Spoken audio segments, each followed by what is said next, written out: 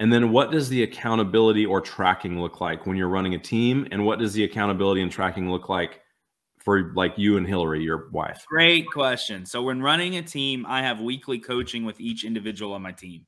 So there's an accountability built in there. And then we're looking and going, okay, where's the gap? Where's the gain? And we're coaching to that. With Hillary, I'm not a coach. I'm a partner. I'm a life partner. So we go on like a date night. Every now and then we may actually get away a couple of times a year to kind of reassess how we're doing. But we'll go on a date night, and it'll be an intentional date night of like, hey, where are we in our goals? How are we doing? We had all of these aspirations. Some of them are left behind. And sometimes it's just like, okay, those aren't the important pieces right now, and we're going to let those go because we're making these gains here.